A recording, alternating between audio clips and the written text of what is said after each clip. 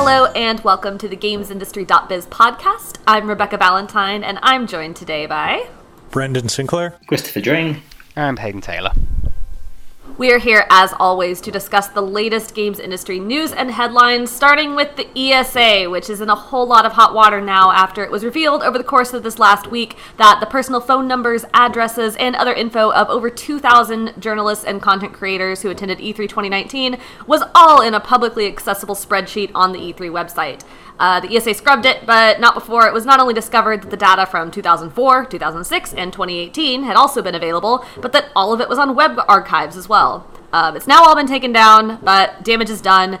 I imagine the ESA will maybe have a bit of a harder time convincing media to come to its show in 2020. What do you folks think? Well, I think some media will be less inclined to go. I think the biggest corporate sites who have their registration handled for them by, like, you know, a point person at the thing, and it's not their personal information that gets given, I think they'll probably still show up without problem. But I do think that there are a number of freelance contractors, ones that particularly would maybe speak up for marginalized communities that are typically harassed in the games industry over the last 5 years. I think they're probably going to be less likely to go, and I think that is at the same time a tremendous loss for the ESA and E3, but I also don't think they particularly care about that. It's not going to happen again, though, is it? I mean, this is the thing. It got discovered, and they clearly didn't do it on purpose. But regardless, well, it speaks to the ESA's priorities, really. Like, I've got kind of a general rule here that, like, anything in this industry does not have its stuff together as much as you would hope and assume it does, looking at it from the outside. That was mildly put, Brendan. Yeah, and well, this is a family B2B podcast, and like they've so they stuff like this happens, but I mean, it really speaks to where their priorities are when they've seen everything that's happened since Gamergate. And they haven't felt that, you know, hey, these people that, you know, we're doing business with, these media professionals who we have seen be the target of hate campaigns and something, maybe that's something that we should, like, check and make sure that we're doing right by them on this. And it's just like, yeah, it was accidental. They just didn't consider this, but, like, it's not great when you don't consider this after having this flare up in the industry for the last 5 years, and it just never occurs to you that maybe you have a role that you should be playing here. I also do, just to that point, want to point out that not only was the data from 2004 and 2006 years far in the past, like that was available, so that this has been going on for a really long time apparently, but also the report on the 2018 data, and again this is the report, it's a single person, says that, but they say they found the data, like, you know, last year or something, and they sent an email to the ESA about it and never got a reply. Now, again, this is like one person who says they did this. I don't know what all the details around that are, but it does seem likely that maybe the ESA was either made aware of this or maybe had an inkling that something wasn't right and did nothing. Yeah, I think Game Daily had found, like, a couple of people that had tipped them off, they said. And like, that's neglect. I mean, that is... I don't know, unforgivable is a strong word, but there's really no excuse for it when someone kind of raises the issue and you just, you know, dismiss it. No, I'm see fair. I mean, the ESA, I'm the same with any company. Companies are just people, and people get things wrong. I'm sure that there were safeguards put in place probably 20 years ago. They decided this is the process we need to follow. And then whatever happened down the years, somebody didn't follow that process, and it's been, it's just, you talk about neglect. Yes, it's been neglected. I suspect there's there's probably a load of people at the ESA looking at each other saying, who was responsible for this? And they're all sort of looking at each other going, I don't know, was it you? It wasn't. It wasn't in my handover. And as I say, it's careless and it's frustrating and it's disappointing. But to be honest with you, what actually angered me over it wasn't even the ESA. It's like, oh, well, that's annoying. That's really frustrating. It was actually when those angry, toxic human beings lurking in the corners of the forums decided to start sending the abuse to the consumer journalists on that list. That's when I started getting angry, and it's all linked into the Ooblets thing, and it just makes you aware of just how horrible some human beings can be. And that's when I started to get really, really irate, because that's the thing with the ESA. It was a mistake or careless neglect, whatever one word is, but it wasn't villainous. They weren't trying to attack people. They weren't trying to upset people. And then but it unfortunately facilitated those that are to rise up, as they like to do. I mean, that's the fear, right? Like, that's the reason people were panicking, because this is the kind of information that the day after, there was a wave of people who were being, dumbasses texting. Sorry, it's Family Show. Jerks. Using those numbers to text people on the list and be, real edgy and real, we're gonna freak them out, whatever. That's bad. That's terrible. People suck. But I think the real damage is going to be done, years down the line. Yeah, people have changed their phone numbers, but especially for the freelancers and the folks that just can't, their personal addresses are on there and they can't readily change them. Now there's this fear, right? Because journalists in this industry have kind of this shadow over them that, if I write a piece on this kind of hot button issue, if I write supporting things like, diversity or other topics like that, the social justice warrior topics or whatever, am I going to get harassed? Am I going to get people sending me death threats? Are people going to show up at my house? And now, that information for most people wasn't readily available on the internet. People would have to work pretty hard to, dox somebody. But now there's just information of 2,000 people floating around there somewhere. And if your name's on that list, you're going to think, maybe a little bit harder about writing a piece like that. And that sucks. That's awful. We don't want that. It's also really great that the personal information and the doxing is being floated around and coordinated on internet websites that are so doggedly in favor of free speech. The thing that they cling to above all else is you can't moderate or censor anything. It's all acceptable. And now let's just, abuse these people into submission. We'll shut them up for good. And that's its own little infuriating aspect of it. Mm. Yes. Yeah. People are, I'm not going to say those words, family show.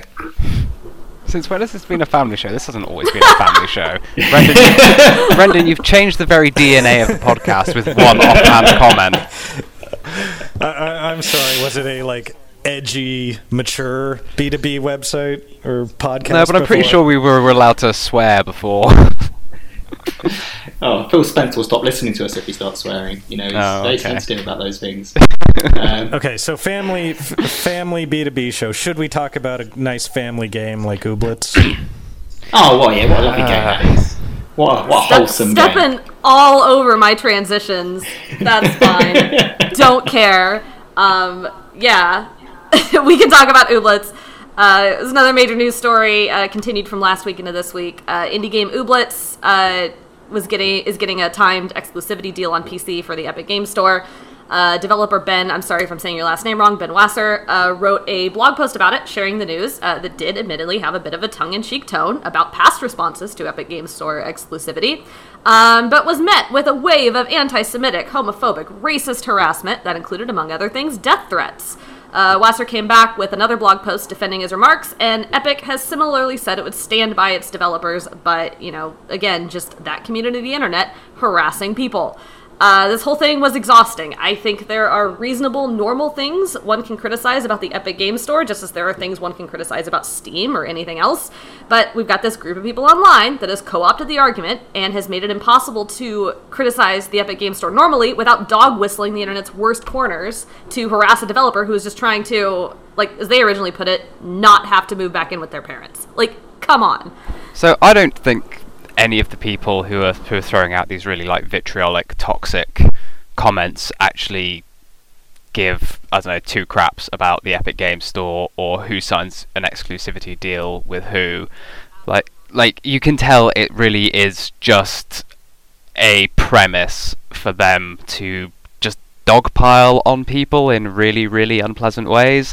Like, because Ooblets looks like quite a fun, you know, colourful, friendly game, and I can't imagine the people who are sending those sorts of comments to the developer are remotely interested in that game or have any horse in the Epic versus Steam race. It's just like, oh, here is an arbitrary thing, and we can all gather around and throw stones and whatever else we like at these people because it's fun. Like, it's their own kind of twisted form of entertainment, and there's almost an argument to basically say ignore it, which I know is very difficult for the people who are caught up in the middle of it, but kind of talking about it, I think, just perpetuates it in this weird sort of self-fulfilling way. I mean, some of those comments were so, like, you read some of those comments, even if you did care about the Epic Store, and even if you did care about Ooblets being on it, there's no way in the world you'd wish them to the sum of those comments. You'd never wish that upon anybody, even a serial killer. You would let alone someone who just signed an Epic Store deal. It was horrific. I actually have a friend many years ago. Used to be my best friend at school, and then I didn't realise at the time, but was having a bit of a breakdown, and he started posting up on Facebook these really offensive pictures of disabled children and people with Down syndrome and stuff. It was just being horrific. And I missed all this. I was actually at E3, oddly, at the time. And my now wife barreled into his comments and said, "What are you doing? Stop it." And then he started laying into her. And I started getting these text messages when I woke up in the morning. And I turned around to my friend. He'd been doing it for a while, but I hadn't noticed. And I said to him, "You take down all those messages. You apologise for the people you've offended. You apologise to Carrie Ann. And then you never do it again, or I will never speak to you again." And his response was to delete all the messages, apologise to everybody, apologise to Carrie Ann, and he's never done it since. And I because he's nowhere in the world he felt any of those things. He's not the person I know. He doesn't agree with any of those statements. I have no idea why he was doing it. He was lashing out. He was angry at something. He was having fun. I don't know what it was he was doing. But as soon as I threatened to basically not be his friend anymore, he went, "Oh no, it isn't worth that." And he went away. And this is why I think when I see people like Epic go, you know, wouldn't it be great if these children start acting up, you take away their toys? Wouldn't it be great if Xbox says, "Oh, you're going to abuse a load of journalists, you're going to insult a load of game developers, then you can't play on Xbox anymore." And it would just, and these people probably would, you know, if I was though, you know what, actually I don't care enough to put my gaming life at risk over sending something just for the attention or because it's fun or whatever it is that they do it for, whatever reason they're doing it for. I actually love the fact that Epic turn around. You know, Valve don't do it. Well, they started to, but Valve don't turn around and start defending their developers or anything like that. I think the industry, the parents of the industry, the big publishers, the big companies, they should start, you know, turning around and cracking down on some of this. Because I think, yeah, not everybody, but I think some of the people that are jumping on with their hate and their pitchforks, they'll actually probably go, "Actually, you know what? I don't really care," because I can't see how they can really. And they should have done this years ago. Is the thing that really bugs. Like, we've seen this happen so many times. And the Ooblets, their message, their initial message, their follow up posts, and everything. I actually really liked that they weren't taking any guff from this crowd, that they were. I loved it. It was great. But the thing is, I've wanted people in the games industry to do this for years. I don't know if I necessarily want a 2-person indie team with their names out there and so many direct channels of communication to them to say this. I want the adults in the room, basically. I want, you know, Microsoft, Nintendo, Sony, you know, whatever. I want the faceless corporations to come out there and say the same thing from the faceless corporation perspective. Because then you'll get the angry troll communities that are like, this corporation has disrespected me and I'm never going to buy their stuff again. But it's not the people at those corporations that are having to deal with all of this backlash, all of the blowback. Like, you can, in the same way the corporation is protected from, liability, individuals in there aren't responsible for what the corporation does legally. Like, it works socially as well. So, like, have Microsoft, have Nintendo push back against these people and say, no, that behavior is unacceptable and we will boot you off our platforms. And that's what's been missing, I feel. I do get where you're coming from with that, but I do think it's not entirely true to say that the people working at these big faceless corporations won't feel that backlash, because it's not uncommon for just public, quite public figures who work for a company to receive backlash as something which they have nothing to do with. They might be like an artist who's just good on Twitter and or they attract a lot of attention. Who happens to be a woman. Yes, exactly. So, like, when these companies step up and say these things, like, it's not guaranteed that these people won't suffer for it. Not I do see what you mean. No, but these companies have the resources to protect people better than these indie individuals do. They have more of an obligation that they understand to protect individuals. And at that point, like, what are the other options then? Like, if the company can't say this is unacceptable without putting all of their employees at risk, like, ethically, what's the best course of action for them then? To not ever push back on anything, no matter how horrible it is? I also think, and this is to Hayden's point earlier, like, this, yeah, they can speak up about it, and that's great, and they'll be like, oh, I'll never buy another Xbox again, and they actually will. But I agree that it's the job of the people in power to protect the people who are not in power, but I also agree with Hayden's point that most of the people who are doing this are not people who were going to buy ooblets anyway in this specific case. Like, I'm spitballing numbers from what I remember people saying, because this is probably not accurate, but I read something that was something like their Discord had like 1,000 people in it initially, like just that many, and then all of a sudden when this came out, it was just flooded with thousands more people coming in to yell at them, and like none of these people were people who had they probably didn't know about the game before, they didn't care about the game before, they were just there because they wanted to harass somebody. Like, this is not the people who make up the bulk of this group who are doing these awful things are not people who are actively engaging in these communities positively already. They don't have something to lose. They can keep making accounts. They can keep, doing whatever stupid tactics they have to just keep being a jerk. I think, like, it's not like you're banning somebody who's, invested time and years and has a community and friends involved. Like, it's in your example, Chris, like, your friend had something to lose. He had, like, your friendship to lose, and that was something that meant something to him. But I would question whether the people who are responsible for the bulk of these harassment events care whether they lose anything. Well, the thing is, in pubs, when someone goes to a pub and starts getting drunk and abusive, and that person gets banned from that pub, they're banned from every pub in the area. And I think this is. I mean, it's okay. It's not always easy to find out who these people exactly are. But if Epic turned around and said all these people that have used ooblets are now no longer allowed to play Fortnite, and then that was backed by everyone else who owns a big social online, well, people they do have something to lose there, and that's what I mean when I was saying earlier that it's the parents in the room. It's not just speaking up and saying this isn't acceptable. It's speaking up, saying this isn't acceptable, and then punishing them for it, and then hopefully we'll might say it. But then at the same time, I'm also with Hayden in a way that every now and again I'm like, just ignore them and they'll go away. I can't wait. I genuinely can't wait till Ooblets comes out and sells far better than anyone ever expected. It's going to be brilliant. Well, we've been ignoring them and hoping they'll go away for 20 years now. I don't know, since games it doesn't work online. And now they have our phone numbers.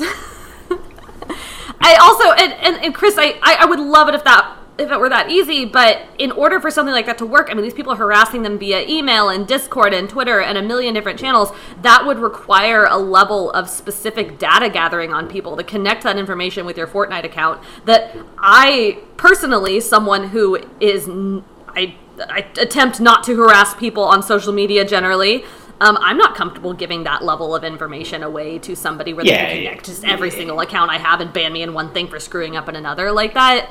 it's a great idea. It's just the internet is too big. Well, the consoles can do this to some extent. I mean, every consoles can and do. Since you have a unified gamer tag on whatever console, like, yeah, your actions in one game can certainly be carried through to the others trivially.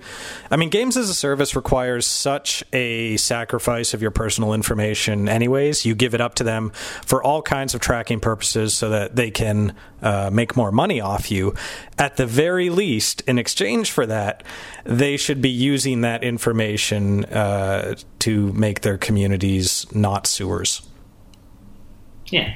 I think it's a duty of care. I think this relates to everything that we've been talking about this year, actually, whether it's addiction or loot boxes or toxic communities. I think what I can't wait till I see it. I can't wait till I see big service-based games start having teams in place designed to protect their customers. At the moment we're using service-based games, we're inviting people to be part of our world, our games for long periods of time. And we're using that to monetize them and make more money. And I think along with that, there's a need for us to also make sure they're okay, check out the vulnerable people amongst our communities. And I know we do that on a community management, very basic level, but I think it'd be great if companies start having teams purely devoted to looking after the vulnerable and protecting their customers as much as they can. And I'm sure that'll happen in time. I'm sure there's actually someone will message me and say, oh, actually my company already has somebody in place for this.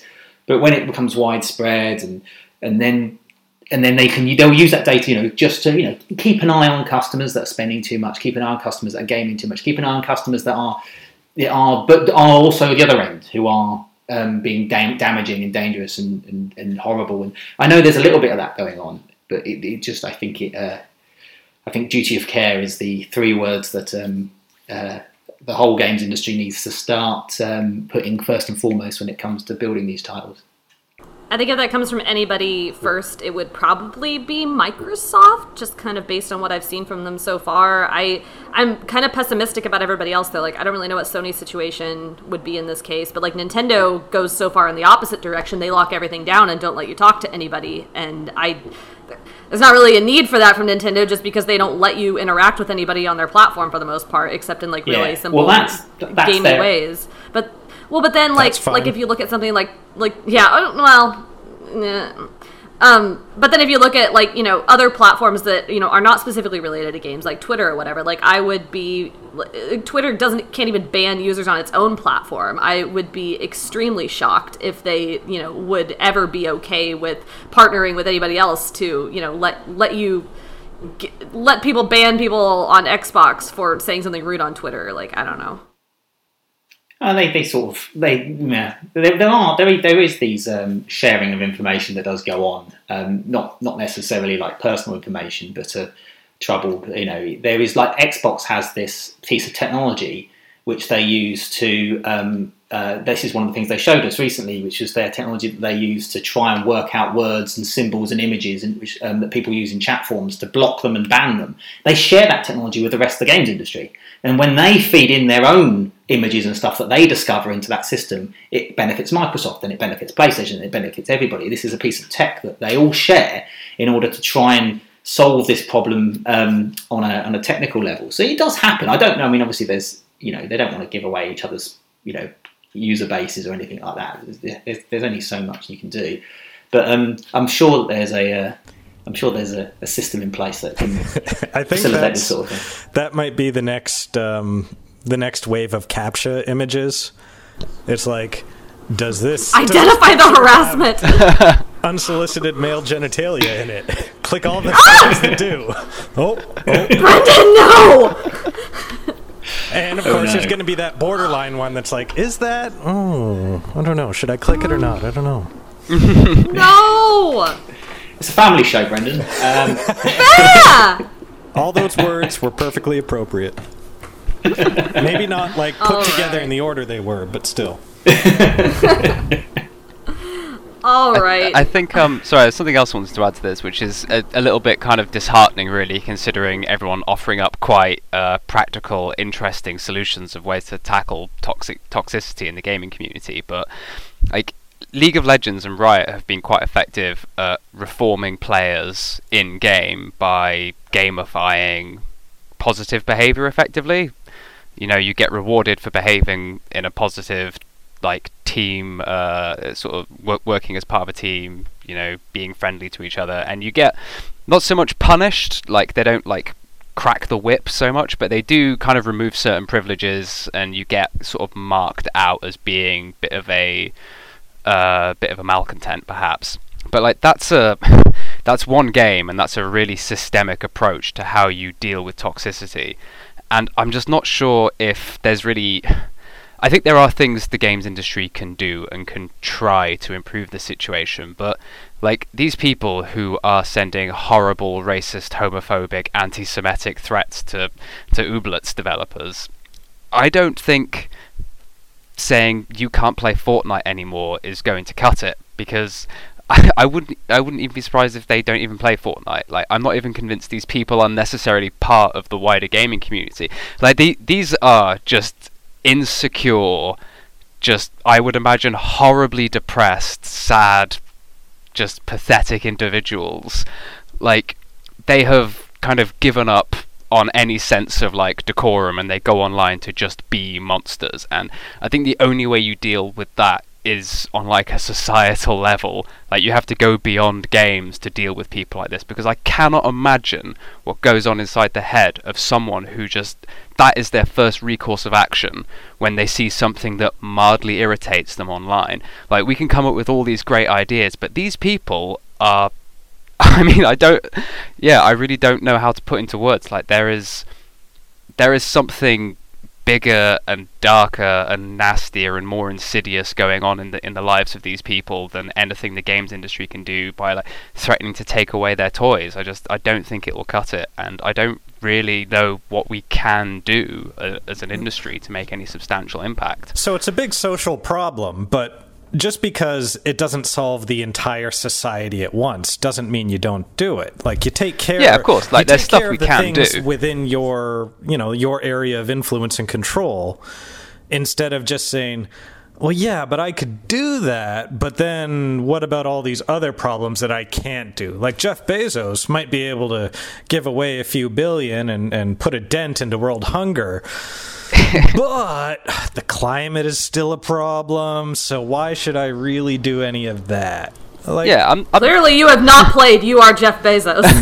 I'm not saying we shouldn't try, but I'm saying, like, I think our impact is going to be very limited, because the problems, they go beyond the games industry.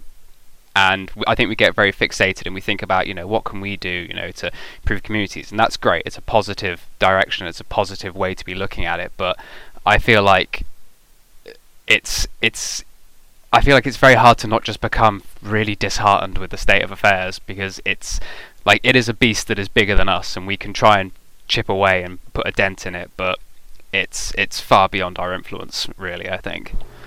I do think, just on a really, like, practical, concrete level, like, going back to the Ooblets and Epic Game Store issues specifically, like, I hope this was a lesson for Epic in learning that especially the smaller developers that come to them, are really vulnerable. And I hope, like, and I want to be really clear. I'm not saying the Ooblets developers deserved any of this or that they did anything wrong. I hope going forward that Epic, when they're partnering with small studios like this, before they make the announcement, they look and they say, okay, you have this private Discord. How can we help you moderate it?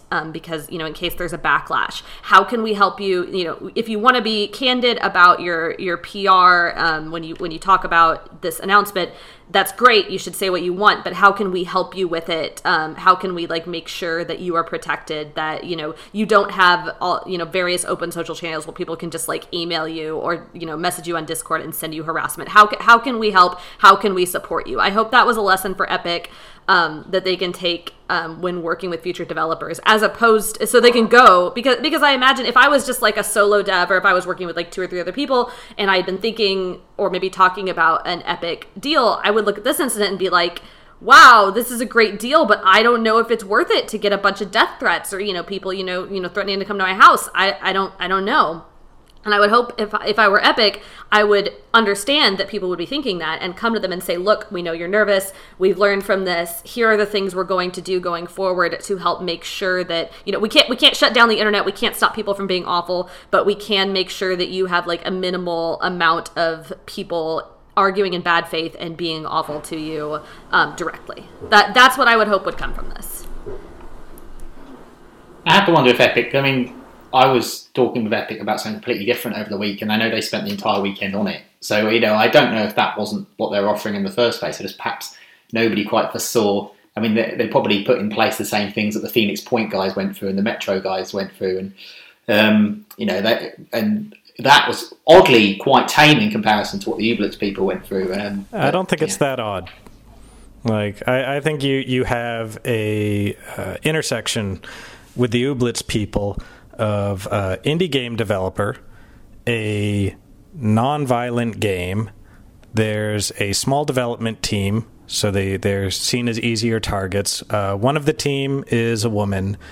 I think it's sort of like you take the Venn diagram of things that draw internet rage, like, disrespecting gamers, disrespecting the PC master race, console wars, basically, because Steam and Epic is kind of the same extension of the 16-bit, Genesis, Super Nintendo clash, only all those people now have internet accounts and access to 8chan or whatever.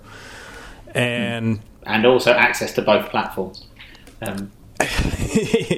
Yeah, but that doesn't seem to matter because it's kind of this weird holy war kind of mentality around it.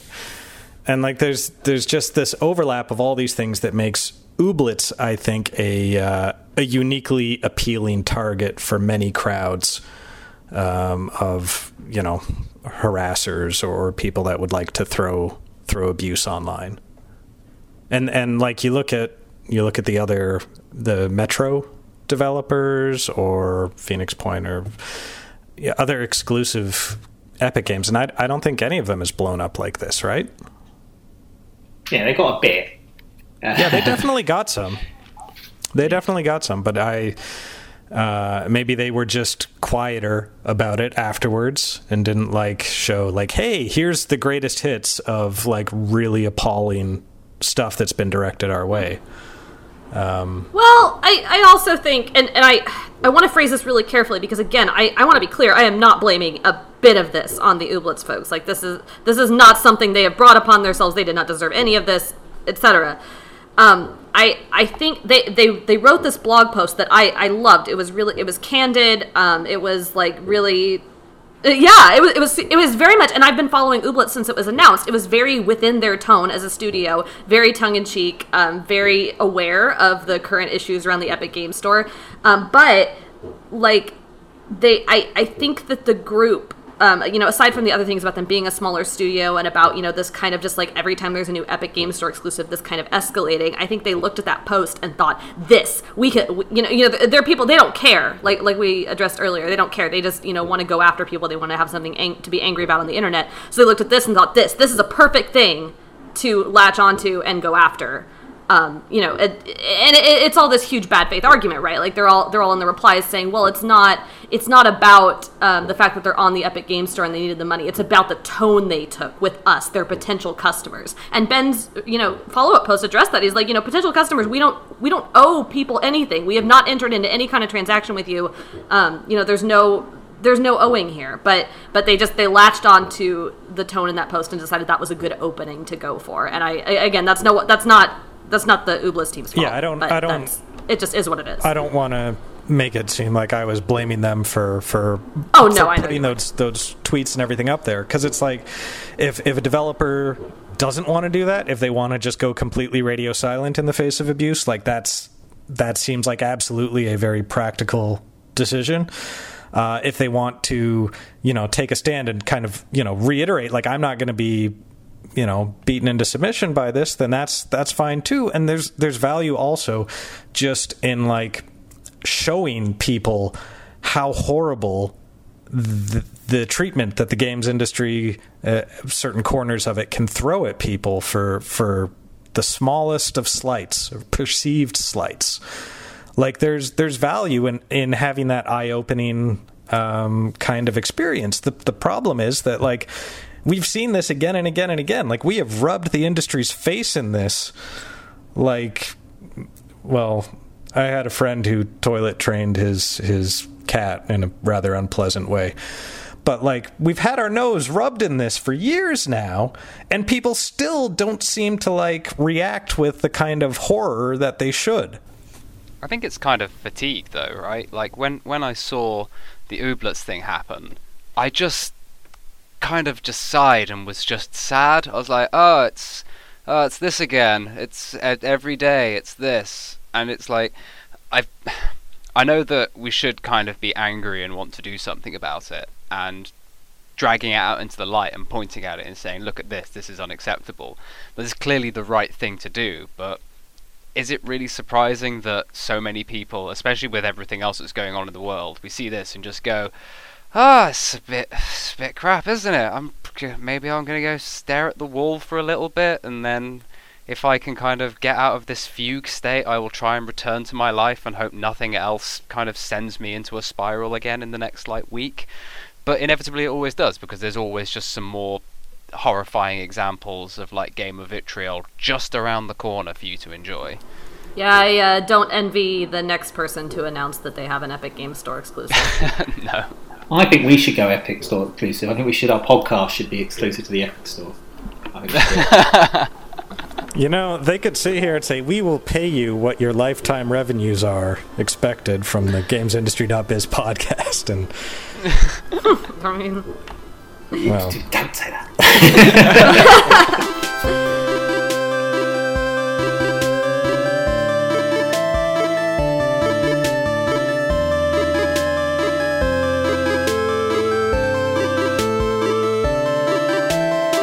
we're going to move on from a heavy topic into another heavy topic. There's just no getting away from it. It was a tough week. We're actually going to go back to the ESA, sort of.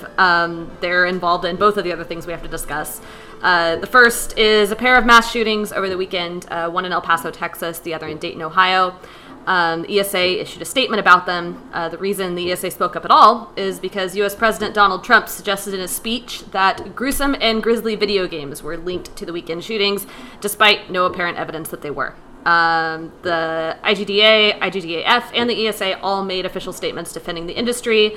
The IGDA noted that research does not support a link between video games and mass shootings. And the ESA took it a step further, noting that billions of people play video games worldwide, but the U.S. has an unprecedented level of mass shootings by comparison. Sure makes you wonder what other factor tied to mass shootings is different in the U.S. from other nations, huh? I wonder if it's the white supremacist manifesto that he left behind, if that perhaps had any clues as to his motives. No, it was definitely Call of Duty's fault. Right, okay, sorry, yeah. I must have missed the memo on that one. Yeah.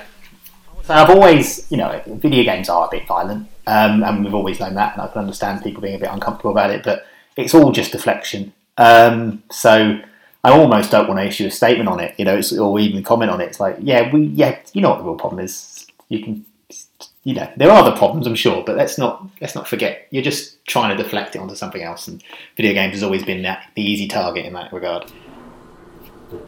Yeah, it's been like rock and roll music and rap music, rap music. What else? And video games came up, over a decade ago, and they're coming back again because we don't have any other form of entertainment to stand in as the scapegoat, right? It's the usual nonsense. It's the usual deflection. I just don't like you see so many politicians kind of drawing this line, and I mean, I imagine some of them, they are just in the pocket of the NRA.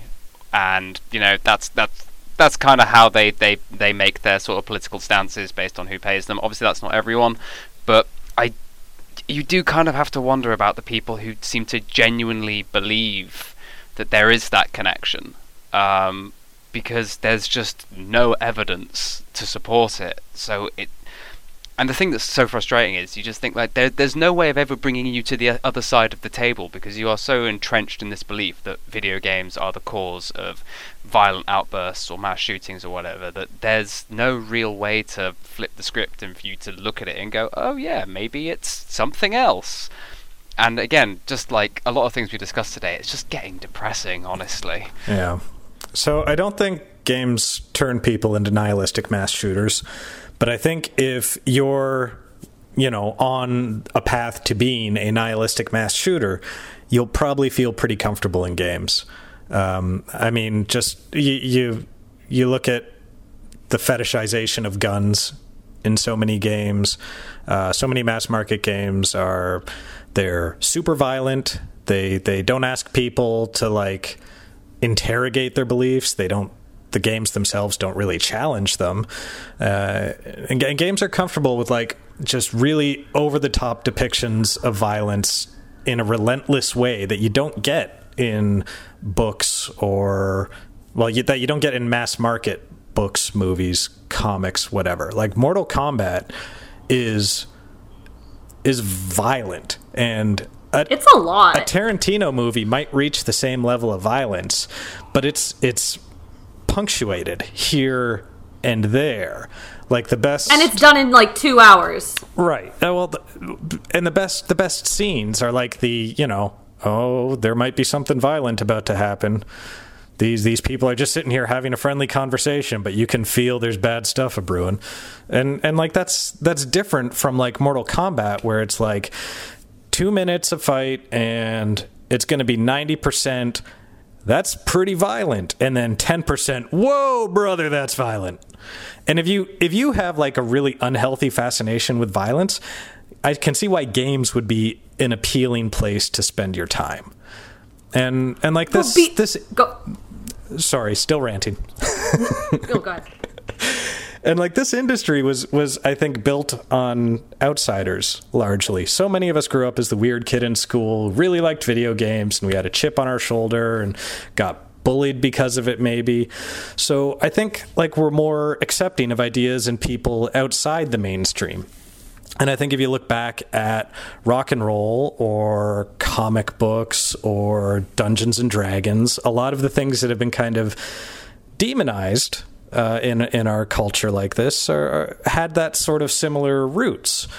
And because we are, largely built on a community of outsiders, that community is more accepting of things that are outside the mainstream, I think, by definition. And that's good and bad, because it means that you can have the LGBTQ community find each other, find a welcoming home in corners of your hobby.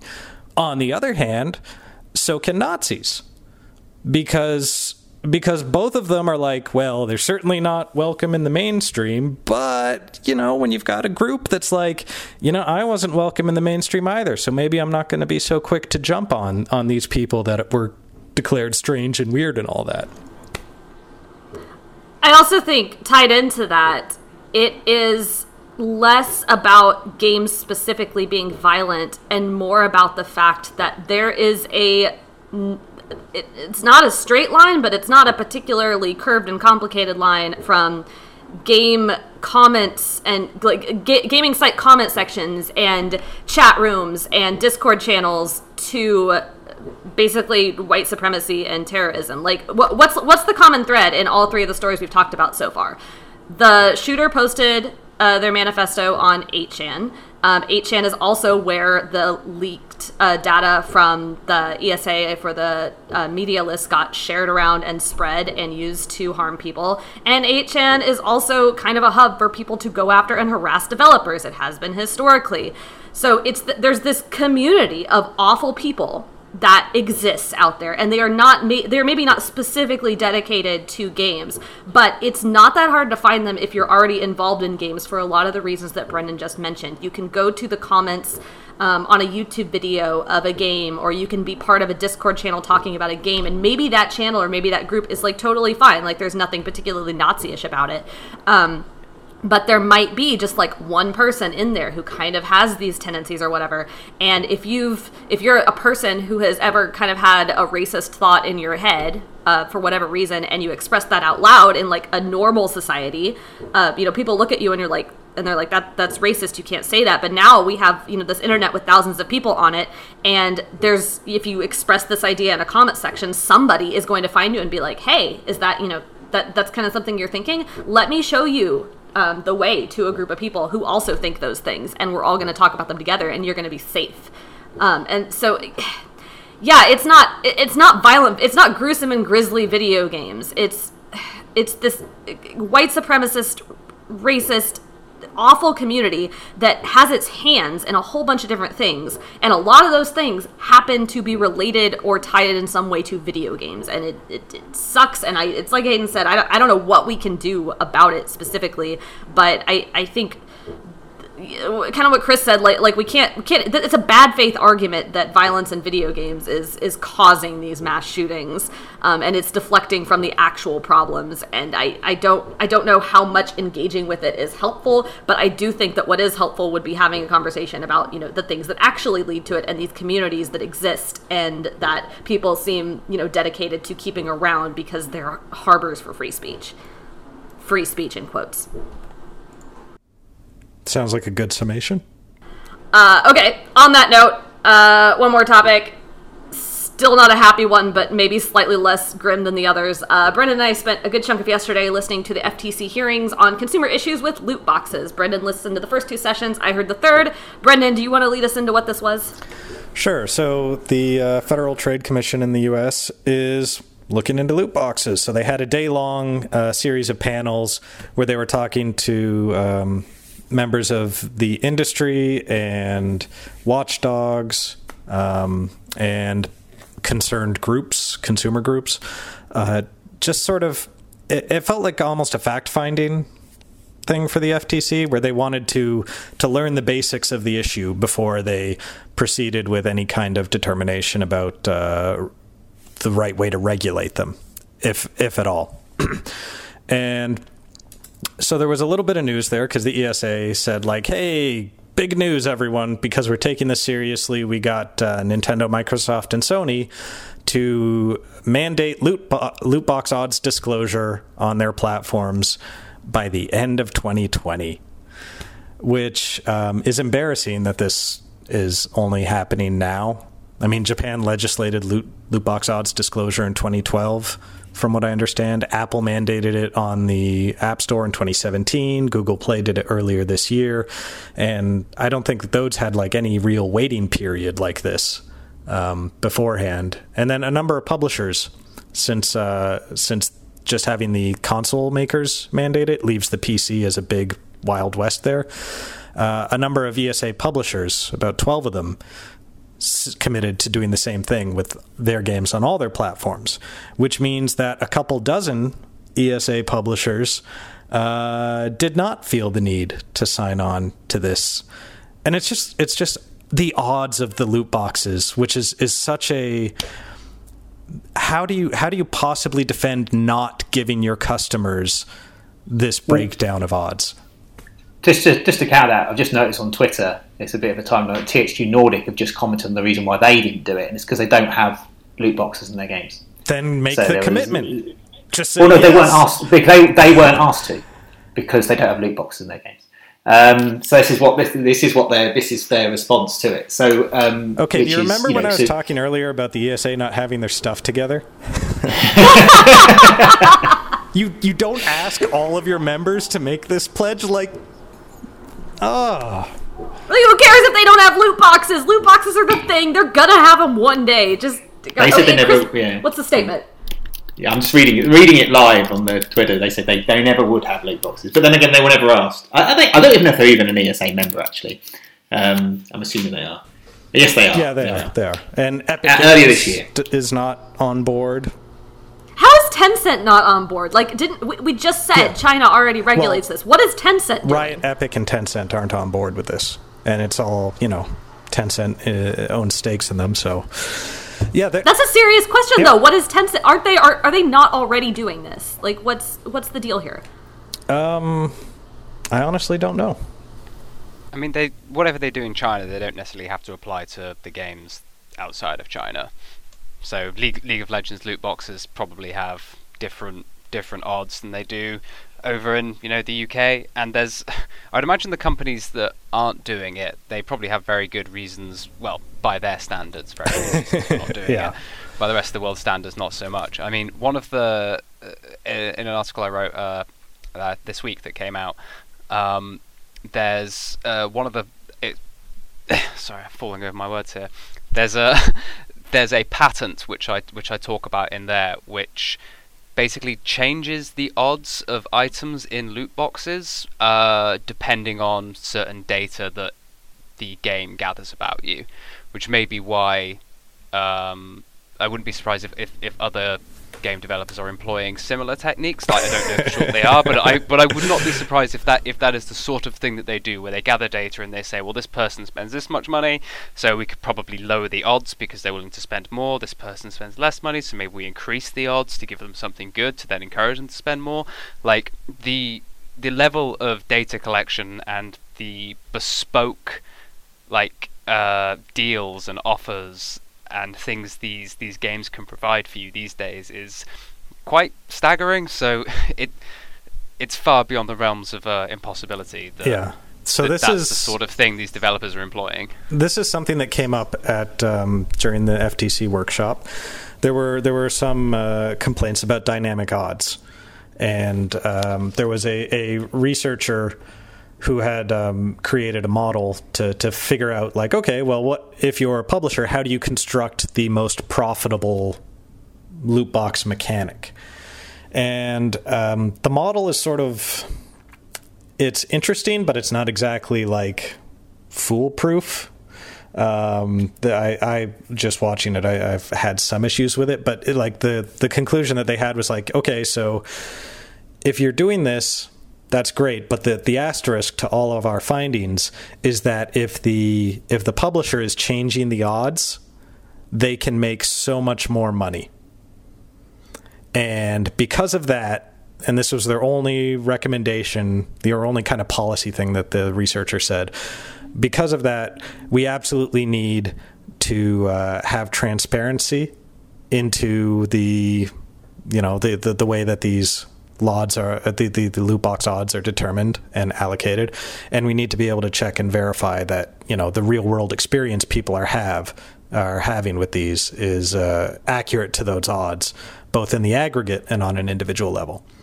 And the ESA, I think, was kind of expecting people to have issues with the dynamic odds that some publishers are using, and their legal counsel's defense of it.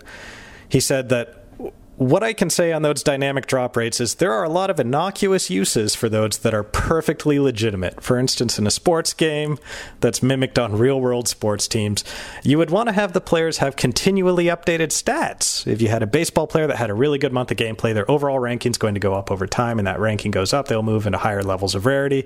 So that's perfectly acceptable. In fact, if you had a sports game that didn't do that, consumers would be upset by that experience. And he's making a gameplay defense there for what is basically supposed to be a legal, a consumer protection measure. And it's their defenses, the ESA's defenses on some of this was, I thought, laughable. They were also kind of loot boxes were criticized for the use of virtual currency, because you take the virtual currency and it makes it, it divorces it from the real world currency, and it makes it harder to figure out how much something is worth. And then they add on these, kind of bundle things where it's like, hey, if you spend at the $20 level, we'll give you 5,000 bonus fun bucks.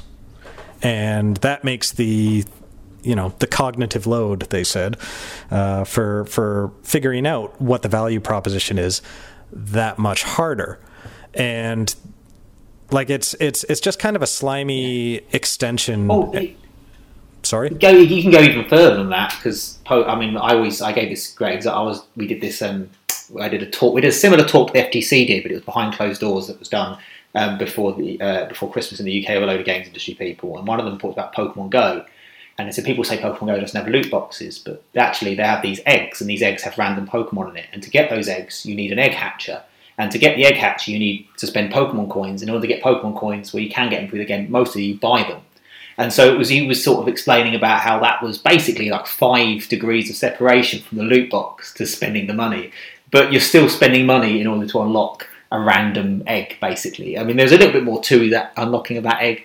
And then what it descended into was a bit of a mess of describing what is the loot box, where is it, where's the line, and this kind of stuff. And that's I guess is the reason why it's taken the ESA so long to even get a group of publishers and platform holders to agree to even this very basic level of disclosure. Yeah, and the ESA's defense. The ESA's defense on virtual currency was basically 3 points. One, it would be annoying every time someone makes a $1 transaction to have to go to their account and do that. Oh, good heavens. 2, the transaction costs for the game publishers, because the credit cards would be being used so often, would be significant. And 3, to preserve narrative integrity. Ooh, the narrative integrity of Pokecoins and orbs and Fire Emblem. The direct quote here. Say you had a game set in ancient Egypt and you wanted to buy a chariot for a big combat that was going to come up, and you went to the marketplace in Thebes. You would not want to be buying a chariot for $2.50 US. It would be a little bit jolting and a little bit odd. So instead, a publisher will make it with a historically appropriate monetary currency, such as a debit of copper, which fits in more with the game. And that's explicitly saying we are trying to divorce the process of spending money in exchange for a virtual good or service from the decision that the person is making. We want to have them just think about it in game and not as actual money they're actually spending. Yeah, you can either just say it's $2.50. You don't have to put a currency on it at all.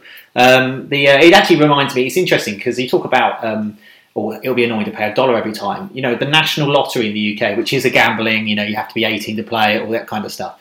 They do online. You can play the National Lottery online, and what they do is they kind of actually you can't just buy one ticket. You have to put, if you want to do it online, you put in a certain amount of money that you want to put into your account. It could be £20, £50, £10, £5, whatever, and then you spend that money on X amount of tickets or whatever when you want to do it and when you want to do it. I mean, you could easily. Yeah, I mean obviously they don't mind doing that because they're officially gambling and they're fully controlled and looked after and managed as a result of that. So there's no need for them to put in National Lottery coins.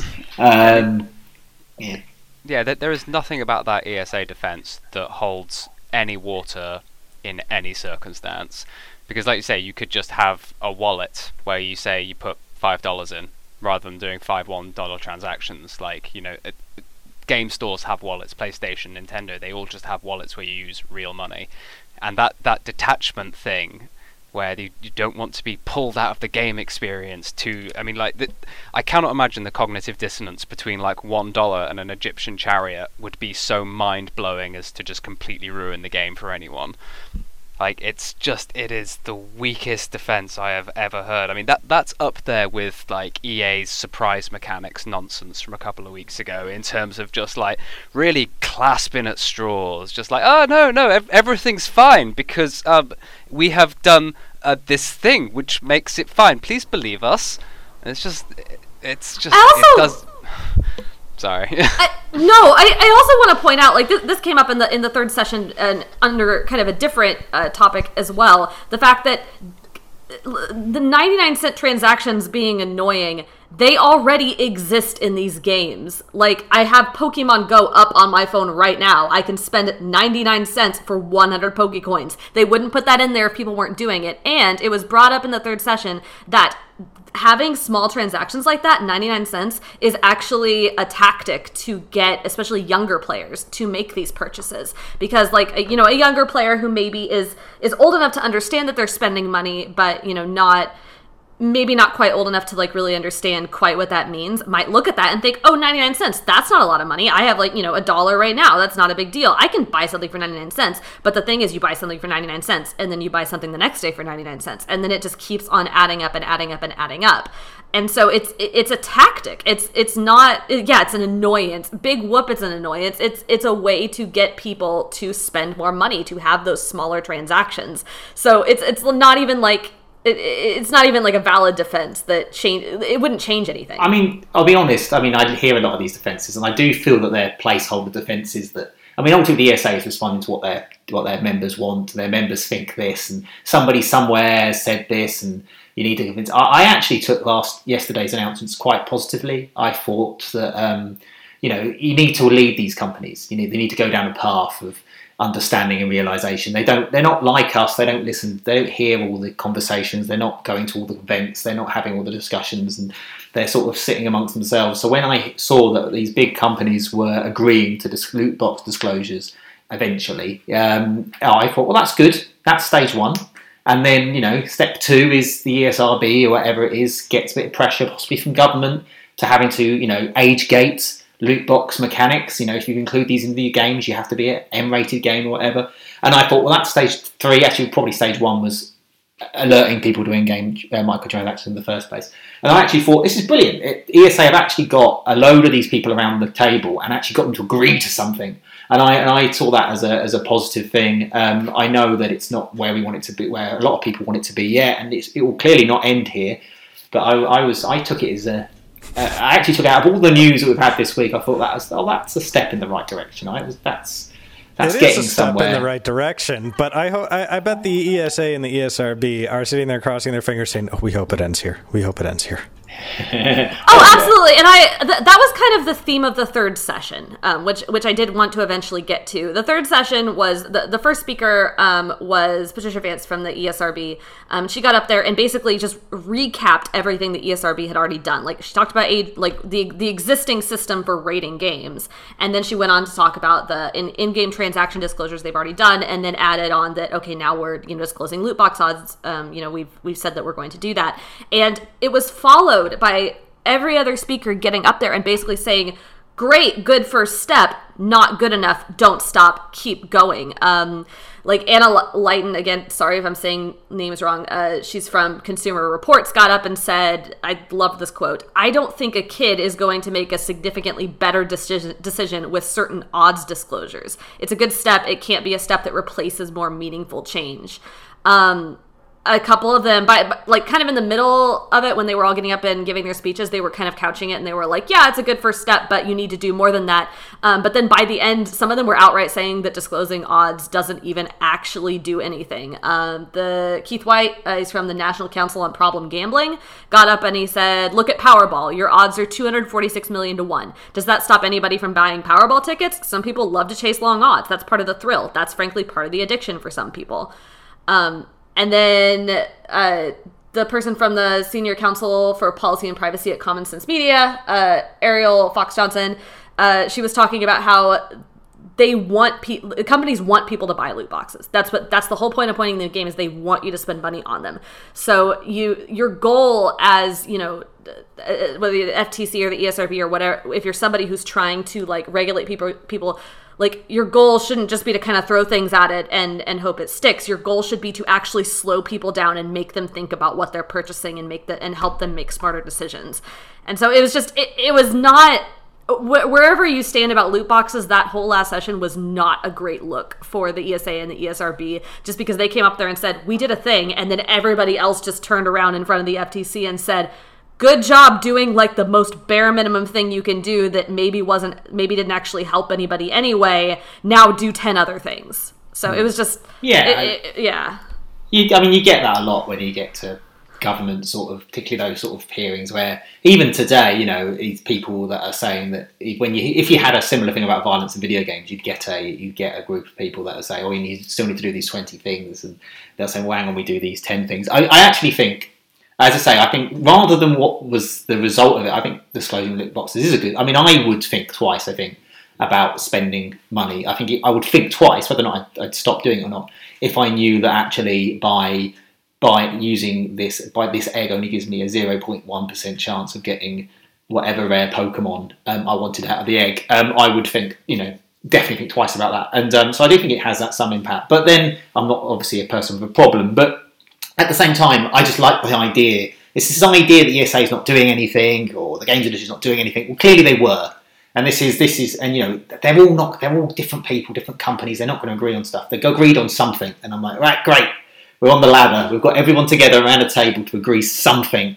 And now they're engaged in it. Right, they've not even got everybody. Like we talked about earlier, they've not even got everybody around the table. They didn't even invite some people to the table. They got the ones that can have the biggest impact. Right, they got the ones that that have the biggest games and the ones they actually can have the significant. They're still missing Tencent and Epic. Yeah, like I agree.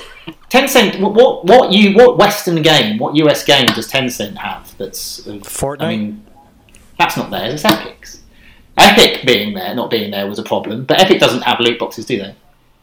Tencent's got a big old stake in Epic. Yeah, but but you can't invite all the investors around a table to discuss the actions of their. I mean, it's like, oh, hang on, we need to get League of Legends. I don't know. Yeah. So there were the companies that didn't come around the table, didn't agree, or didn't sign up to it. But I agree with you. Like broadly, I agree with you. It's sort of sad that the situation we're in with the companies that make up the ESA is that we're looking at them and we're like, well, we're glad some of them did something. That's an improvement. But I am glad that some action got taken, and it is promising for future action getting taken, sort of, but also, like, the fact that so many prominent names were missing, some of them didn't even get asked, and the fact that it was kind of, like, the absolute bare minimum thing that they can do is just, Well, yeah, no, but you say, you start dragging companies along. It's exciting. This actually reminds me a little bit of the digital chart stuff, in that there were so many companies that wouldn't give their data to digital charts. There still are companies that won't do it. But what happened, what we're starting to see is Nintendo now give digital sales data in Japan. And they never used to do that. They're starting to do that more and more and more. And that's because, I can't help but think that's because everyone else is doing it. And eventually they're going to start going, our game would have been number one that week if we'd only shared that data. And that pressure causes other companies to follow suit and follow through. There has to be a starting point. There has to be a group of people that start it, and then eventually those people push the agenda forward and other people join the conversation along the way because they feel like they're the ones that are being singled out for not being part of it. And then that is how these things happen. I mean, if we all wait, and this is the thing, if we all wait until everybody's on board and everyone's agreed to all the wonderful things that we want them to agree to, frankly, we'll probably never get there. But it's that's why I saw this as a positive. I don't think we're anywhere near the end result of this, and I don't think the ESA would have thought it was this is the end of the conversation. But it was just there's another step. We're getting more and more people involved. The positive I'm looking for is a sense that the industry understands, like truly gets why this is a problem for people, and is working to find a good way to make it right. Whereas what I hear from them now, with those defenses of dynamic odds and the virtual currency narrative preservation defense, like that's still the sort of thing you hear from an industry that desperately does not want to change anything that could possibly, hurt the bottom line, which it's a trade group. These are for-profit companies. That's understandable, but it bothers me that the kind of the refrain you hear so often in anyone that deals with loot boxes is we acknowledge that there are people who abuse these mechanics in unethical ways, but we do this the right way. And I hear that from people who do not do it the right way. And I think developers and publishers and companies, I don't think they really necessarily understand the totality of all the different ways that the tactics they use, each of which might be sort of, individually defensible, that when you layer them on top of each other, the entire thing just becomes just predatory, manipulative, scummy. And they need to understand that if they're ever going to actually make, significant changes. I think. I also my big worry, and I think a lot of people's big worry through all this, is that it, again, we've said this before, but if the industry does not self-regulate in a sufficient manner, then the government is going to do it for them. And I've said this on podcasts in the past, but I don't really trust, at least the U.S. government. I mean, I don't know about other world governments, but I do not trust the U.S. government to effectively and intelligently regulate loot boxes, given how little they seem to understand about basic things regarding the internet. Like the FTC folks in these hearings, seem to be genuinely trying to get a good handle on the issues and genuinely seem to know what they were talking about in regards to the information they had. But the people who are I don't trust the U.S. government to do this effectively, and I worry that in these hearings, the games industry did not come off well. They really didn't, and so I'm worried that this is going to make the FTC look at, this issue and decide that they're going to take matters into their own hands, and it's not going to go well. I don't think it will, and I don't know. That's my main worry. I wish the industry would maybe speed things up just a couple ticks. Yeah, and it's incredibly difficult to actually sort out the key parts here. Like even the mechanics and the game design that aren't necessarily monetized, the matchmaking can be hugely influential in this. Like you play a free to play game and you're grouped in sort of here's a ranking of players, and you're matched up against them, and you keep losing to this handful of players that have a really low-level new character that was just released. And you're like, wow, if I had that character, I could actually compete. And then when you finally get that character, you are resorted into a group of characters, a group of players where that character is not dominant anymore. And you're just back on the treadmill again. And I think the game design in a lot of these things is basically constantly optimizing so that whatever you have is a step or two away from, wow, those guys seem to be dominant. That's what I need.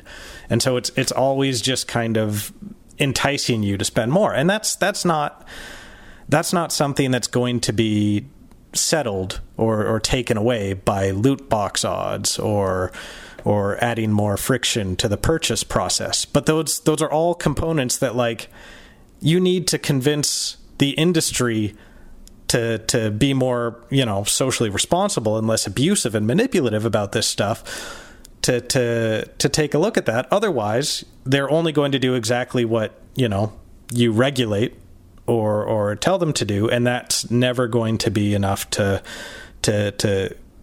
completely keep these things from, it's either not going to be enough to keep them from being effectively manipulative and predatory, or it's going to overreach so far that it just takes away way too much of the designer's toolkit.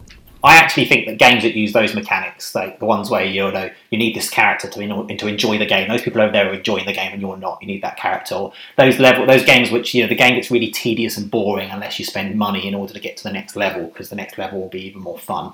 That kind of mechanics. I like to think that because there's less of an addictive element to those, although it is manipulative. I like the way exploitative. I do think people. I catch on to that kind of stuff quite quickly. I'm like, well, this game's shit. Obviously there is an overspending issue there, and people keep feeling they have to spend in order for the game to be fun. But after a while of the game not being fun, I like to think that they'll drop it and people will see. But I don't.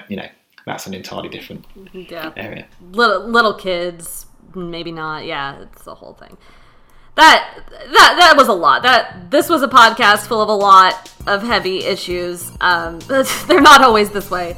But you can always go back and listen to previous episodes of this podcast on all good podcasting platforms. And you can and should get your daily dose of news and insight into the world behind games at GamesIndustry.biz.